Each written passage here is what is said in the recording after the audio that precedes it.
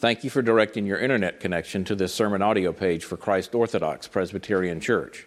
Learn more about Christ OPC by visiting our webpage at www.christopcatl.org. Currently, Christ OPC is meeting on campus each Sunday at 11 a.m. and 5:30 p.m. for worship using social distancing protocols and assigned seating. Sunday school is offered to children and adults at 9:30 a.m., concluding at 10:30 a.m. for a brief time of fellowship before the 11 o'clock worship. A volunteer staffed nursery is available for Sunday school and the 11 a.m. worship. Nursery volunteers and children receive temperature checks prior to admittance. Please contact the church through its website for additional information and directions. If you haven't done so already, I invite you to take a Bible and turn to the Gospel of Matthew, chapter 10. We're going to look at verses 34 through 39. Matthew chapter 10, 34 to 39. And before we read it, let's go to the Lord. Let's pray. O gracious Father, you are the lover of our souls, and we have come tonight to bless you. And as we approach your word, we ask that you would bless us, that you would open our eyes, that you would unstop our ears, that you would help us to mark, learn, and inwardly digest what you have for us here in this passage. For we ask it in Jesus' name. Amen. Let's give our attention to the reading of God's word. Do not think that I have come to bring peace to the earth. I have not come to bring peace, but a sword. For I have come to set a man against his father, and a daughter against her mother, and a daughter-in-law against her mother-in-law, and a person's enemies will be those of his own household. Whoever loves father or mother more than me is not worthy of me. And whoever loves son or daughter more than me is not worthy of me. And whoever does not take his cross and follow me is not worthy of me. Whoever finds his life will lose it. And whoever loses his life for my sake will find it. Well, this is God's word, and may he indeed write it upon our hearts. If you were told to describe Christianity in one word, what would you say? Grace? Mercy? Love? All of that would certainly be appropriate, especially when looking through the lens of Jesus Christ's work on the cross for us. Or you might be tempted to think challenging, especially given the battles with sin and struggles and hardship. Or maybe it's the word peace, because every single New Testament book either implicitly or explicitly speaks of it. But how about this? How about the word dangerous? Is Christianity dangerous? Well, there is a sense in which it is. Jesus seems to indicate that in the passage before us, because he says a reason why he came was not to bring peace, but a sword. Now, what does that mean? Well, let's unpack it by first considering true peace. If I gave you enough time, I'm sure that many of you in this room could come up with a list of songs, modern day songs that speak of the theme of peace.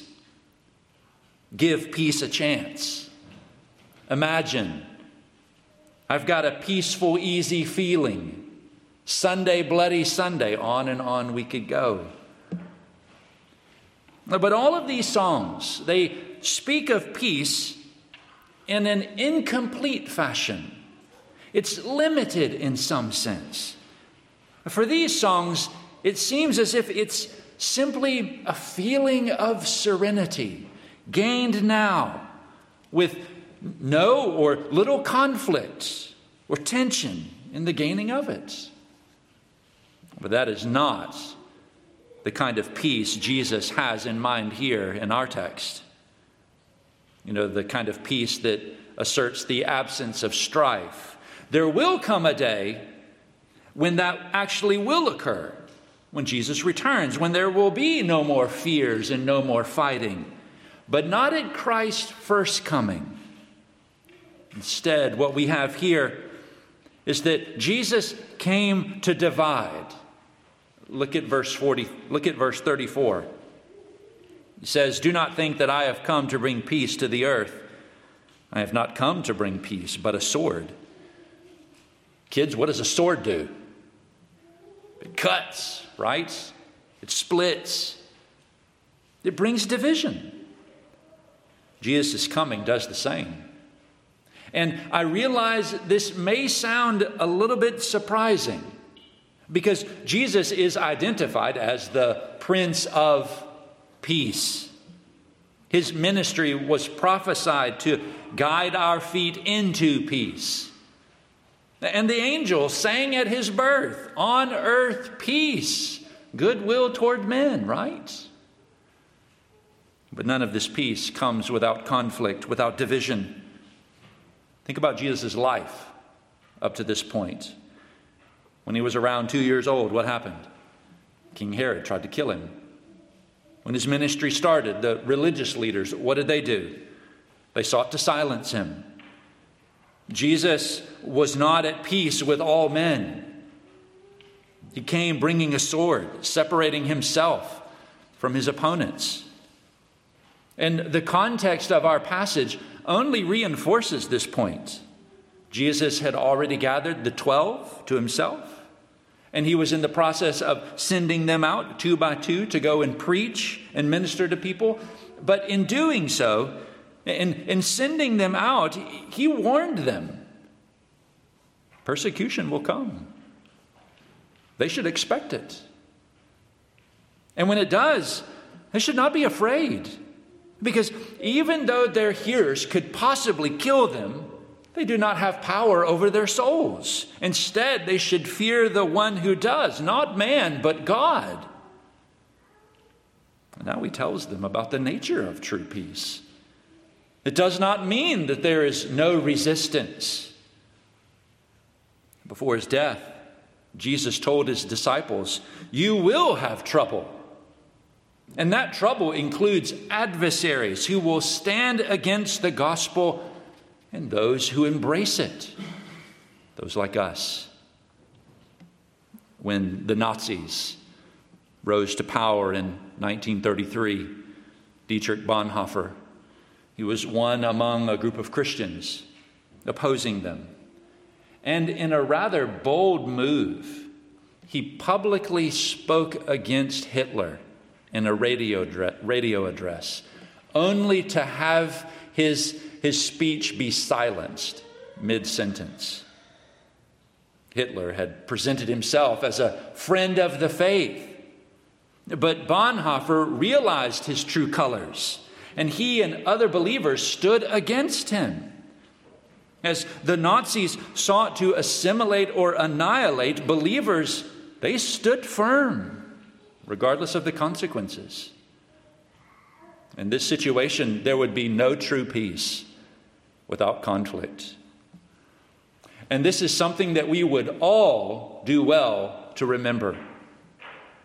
There's no doubt the scriptures clearly call us as Christians to be gentle, winsome, kind, and compassionate. We should not be harsh or difficult people to be around. How we treat others or our tone of speaking should not be an offense. But that doesn't mean there won't be offense. If we speak of Christ, if we herald the gospel, there will be conflict. Because the message of the cross is offensive. It first states that something is wrong with man. He's a rebel. She's a sinner. deserving death and doom for all eternity. And the only way of escape is in Christ. Man's sole hope is trusting in Jesus to rescue from just judgment, which means he cannot trust himself. She cannot rely on her past achievements or any ability that she thinks she has to pay for her past failings. Christ alone is enough. And that is offensive. That's true. Christian morality is offensive. But understand, the gospel is more. Christ himself, his living, dying, resurrecting, is of the greatest offense to man because it is an indictment against man. He cannot save himself. So as you speak of Christ and his work, do not be surprised by opposition. In fact, you really should expect it. Don't let the reality of it inhibit your evangelism. I think too often we don't speak of Christ because we're smug, we're lazy, we're comfortable. But there's also times when we don't do it because we're afraid. We're afraid of what might happen to us.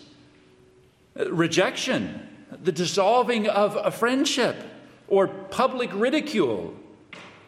And yet, we are called here in this text to just be faithful, wisely, winsomely, lovingly, and boldly speak of the Savior. Remember, true peace. Jesus comes bringing a sword. Some will oppose you. Be courageous and trust God. The next thing we find here is true allegiance. True allegiance. Jesus was giving his disciples a lesson in realism. He was about to send them out to preach. And maybe they thought to themselves, oh, I can't wait to go. People are going to hang on every word I say. In each town, they would declare that was the best sermon I've ever heard in my life. All will follow Christ because of my words. All will embrace it given my eloquence.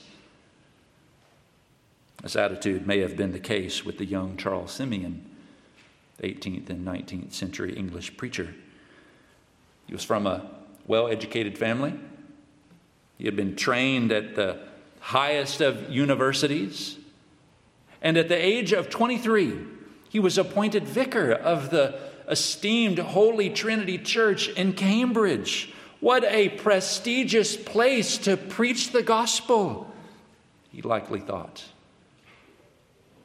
But for the people there listening to him, they couldn't stand him. They hated him. They didn't want him. They didn't care for his preaching. They didn't care for Christ. It was a dose of reality for him. And that was what Jesus was giving his disciples in our text. Some will believe, but listen, many will reject you. Why? One word: allegiance. Their commitments are elsewhere. Their devotion is not with the Lord. Jesus said, look at verse 35, "For I have come to set a man against his father, and a daughter against her mother, and a daughter-in-law against her mother-in-law." Christ was referencing a verse in Micah chapter 7. The prophet was speaking during a time in Judah's history when Ahaz was on the throne. And he did not do what was right in the eyes of God. He followed the idolatrous practices of the nations around him. He put a new altar in the temple and offered sacrifices to false gods. You might remember this morning, he's the one who burnt one of his sons as a sacrifice. He was awful. And so Micah challenged the people. What are you going to do? Where are you going to go? Are you going to go in the direction of Ahaz and his cronies? The road that your family or your tribe may be taking? The way of deceit and destruction? Is that what you're going to do? Or will you take the Lord's path? Will you follow the ruler to be born in Bethlehem? Where's your true allegiance? It's a question we see all throughout the Scriptures. Note Joshua at the end of his life. He knew the nation's penchant for waffling in the faith, that they like to flirt with idolatry. And so he told them, choose this day whom you will serve, whether false gods or the true God. And there's no doubt that Jesus understood something about this. He himself was obviously wholly committed to his Father. But Jesus also knew the opposite, the sting of infidelity. His own disciples were not loyal at times. They all left him on Golgotha's hill. Judas, of course, betrayed him with a kiss because he did not have true allegiance. And Jesus' family, they didn't seem to be all that loyal, especially early on. Mark chapter 3, after ministering to great crowds, what happened? His family heard about it, and they went out to seize him because they said, he's out of his mind. Jesus was on one side, and his family was on the other. That's what happened to an apologetics writer who recently died by the name of Nabil Qureshi. Maybe you've heard of him. He was a Muslim who grew up in a loving Islamic family. His parents provided and cared for him, but in his 20s, he was confronted with the Christian faith. And yet he knew the cost would be great if he embraced Christianity. He would have to give up his status and wealth, relationships and peace. He would crush his parents. There would be a seemingly insurmountable distance between them. But he believed in Christ anyway. He served the Lord no matter the cost. And when he became a believer, he was basically disowned. The gospel that brought peace to his heart caused division. His commitment was first to Christ, and it cost him family members. It puts into perspective Jesus' words in verse 36. And a person's enemies will be those of his own household. Which leads us to ask ourselves, where's our allegiance at? How can we assess it? Well, perhaps we need to ponder some questions. How do we spend our time? What we focus on is what we are devoted to. So if our attention is wrapped up in the world with sports, entertainment, clothes, then our fidelity lies there. Or when we sin against others in our family, workplace, and church, what do? Do we make excuses? Blame others? Just forget about it?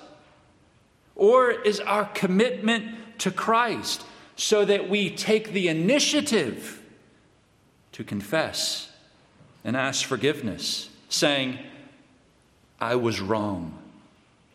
I'm sorry. Please forgive me. Or we could ask, how's our giving? You know the phrase, money talks. There's some truth in that.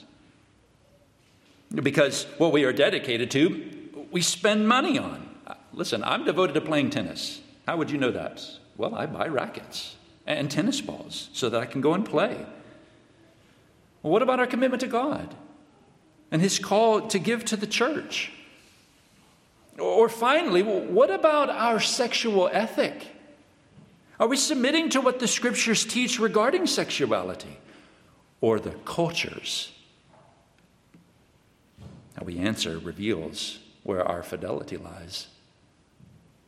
All these questions and many more help us to assess where's our allegiance, where's our loyalty to Christ. Perhaps you've heard it said before, everybody has an allegiance to something. Where's yours? Jesus comes bringing a sword, saying, "Follow me and me first." Which leads us to next consider true love. And I know exactly what some of you in this room are thinking. You are reciting in the back of your mind that scene from The Princess Bride, where the priest speaks about true love to Prince Humperdinck and Buttercup. And while that scene is funny, of course it is, there's actually some truth there, at least a little bit. Because there are bonded and exclusive aspects to true love. We find Jesus stressing them here in verse 37. He says, look there, "Whoever loves father or mother more than me is not worthy of me. And whoever loves son or daughter more than me is not worthy of me." And there are 3 sets of repeated words that I want to draw your attention to as we think about this verse for just a minute. The first is the word love itself. It's the Greek word phileo, and you probably know what that word means. It refers to brotherly love, right? But there's actually a little bit more to it than that. It does refer to the kind of devotion that we ought to have towards family members or a close friend, meaning there's a stickiness to this kind of love. What happens if you accidentally superglue 2 things together? You virtually can't tear it apart. They're bonded. Well, that's the kind of love Christ calls for, the kind that sticks to him. Think about the love that existed between David and Jonathan. It ran deeper than family. The 2 were bonded together. Though Saul tried, blood couldn't tear it apart. Though Jonathan would have to give up his throne, position and prominence couldn't budge it. And Jesus is demanding the same. True love involves lasting, ongoing, deep commitment to Christ. And it also entails affection and intense attachment. In John chapter 5, verse 20, Jesus said, "For the Father loves," phileo, the Son. In John chapter 16, verse 27, speaking of his disciples, Christ declared, "The Father himself loves," phileo, you. Now, surely there is an intensity of love between the Father and the Son and God for us. And that is what Jesus says we must have for him. He's calling for a zealous, immovable, dedicated love. Is that you tonight? Does your prayer life show it? Does my prayer life show it? Husbands and wives, when you first got married, didn't you always think about each other? Always on each other's minds? Still that way, right? Is that how we are with Christ? Communing with him, considering him, committed to him, always. Think about another word in verse 37. More. You see it there? Perhaps it's better translated above. So that what Jesus is saying is you must love me first. Parents, children, marital relationships, friendships, I must be above them. Which does tell us that there is an order to our love relationships. Jesus is not announcing, care about no one except me. Well, that would be narcissistic. Christ wants you to deeply love others. But he should be primary. He demands priority in your life. Your love, fealty, and affection should be for him. And it should be paramount to all others. And I think there's actually something quite practical and helpful to what Jesus is saying here in this text. It shows that he understands how you and I tick and the nature of this fallen world. Listen, if your first love is for your spouse or your children, what happens if you lose them? If they die?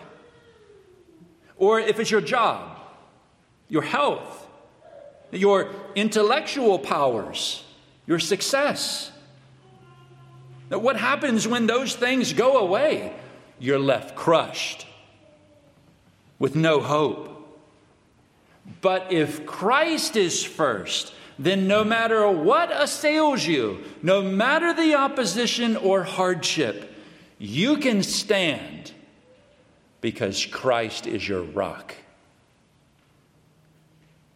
Thus, it is for your good that true love be for Christ first. And yet, we have to say more than this, don't we? So notice one other word, and it's the word worthy. Jesus says, look at verse 37 again, whoever loves father or mother more than me is not worthy of me. And whoever loves son or daughter more than me is not worthy of me. He basically means they don't really have what it takes to be a disciple of Christ, because Jesus is not of value to them. And he's telling us, don't make the same mistake. You have no part with Jesus if he is not foremost. There must be true love for him above all. And really, how can there not be? In view of Christ himself, he is worthy. He is God in flesh, the sovereign who stooped, the Lord who became our servant, the spotless one who took our sins. It's altogether lovely because he loves us despite us. As one Puritan put it, if there were infinite worlds made of creatures loving, they would not have so much love in them as is in the heart of Christ Jesus. Priority is due to him then, because of him. It is proper that our chief affections be for our loving Savior. And in light of this, you might say with the hymn writer, more love to thee, O Christ, more love to thee. But how do you get it? How do you get more love for Christ? Similar to what we talked about this morning. You keep looking at Christ. The more you see him, the more you will love him. He has true love for you, dear believer. Won't you increase in true love for him and keep looking at Christ? There's one more thing we find in this text. It's true life. True life. Jesus went on to say in verse 38, and whoever does not take his cross and follow me is not worthy of me. Now those must have been some seriously shocking words to the 12. Take up a cross an instrument of torture and derision, of physical suffering and public disgrace, of humiliation and death? You got to be kidding me. Yes. That's exactly what Jesus called them to as he sent them out to preach and minister. Persecution may come, and they needed to be prepared to face it, to even die for Christ. And we know that at this moment in the story, they were not prepared. After Jesus' death, what happened to them? Yes, Judas committed suicide. But what about the others? What happened? They hid. They were filled with fear and bewilderment. But then as we keep going, what do we notice? They changed. All of the 11, except for John, died a martyr's death. They were stabbed, stoned, and crucified. They took up their crosses, endured the shame and scorn, and gave their lives for the one who gave his for them. Likely none of us in this room will have to face this level of persecution. There are others around the world who might. North Korea, Saudi Arabia. They may be faced with the choice: follow Christ and die, don't and live. But at the least, we are being called here to be prepared for it, to be so dedicated, to love Christ so much that we would gladly give up our lives in standing firm in the faith. Now, how do you know if you are that committed to Christ? Well, I think you see it in what you're committed to now. You can see it in your level of allegiance now. Your affection and pursuit of Christ now. You can see it in the life you're living now, which is actually what Jesus addresses next. Look at verse 39. Whoever finds his life will lose it, and whoever loses his life for my sake will find it. Jesus gives his disciples a lesson in true life. He basically says, you won't find it by gaining, but only by losing. Now, what does that mean? How about this? How about self-denial is the way to true life? And of course, this runs so counter to our culture. Our society says, you do you, you be you, which really on one level is an assertion of self-indulgence. But Jesus is saying here, that kind of living will kill you. The only way to true life is to die to self. Unless a grain of wheat falls to the ground and die, it will not what? Bear fruit. John Calvin, he called self-denial the sum of the Christian life. The Puritan Matthew Henry, he said, self-denial is the first lesson in Christ's school. It's the medicine we need for a healthy spiritual life. We give up what we want for what Christ wants. And in doing so, we die to ourselves. And thus we find out what it actually means to truly live. Selfish living will kill us. Selfless living for Christ will not. Jesus' disciples, they were about to be sent out, where they would encounter opposition of all sorts. So they needed to check their hearts a little bit. Where was their loyalty? Their devotion? Was it with themselves? Was that what they were seeking? Self-promotion and self-protection? Or was it Christ? Would they really give up all to follow Jesus? How does this apply to us? Well, it means when you don't want to forgive someone because they've hurt you, you do it. You forgive them. You don't hold on to their sins.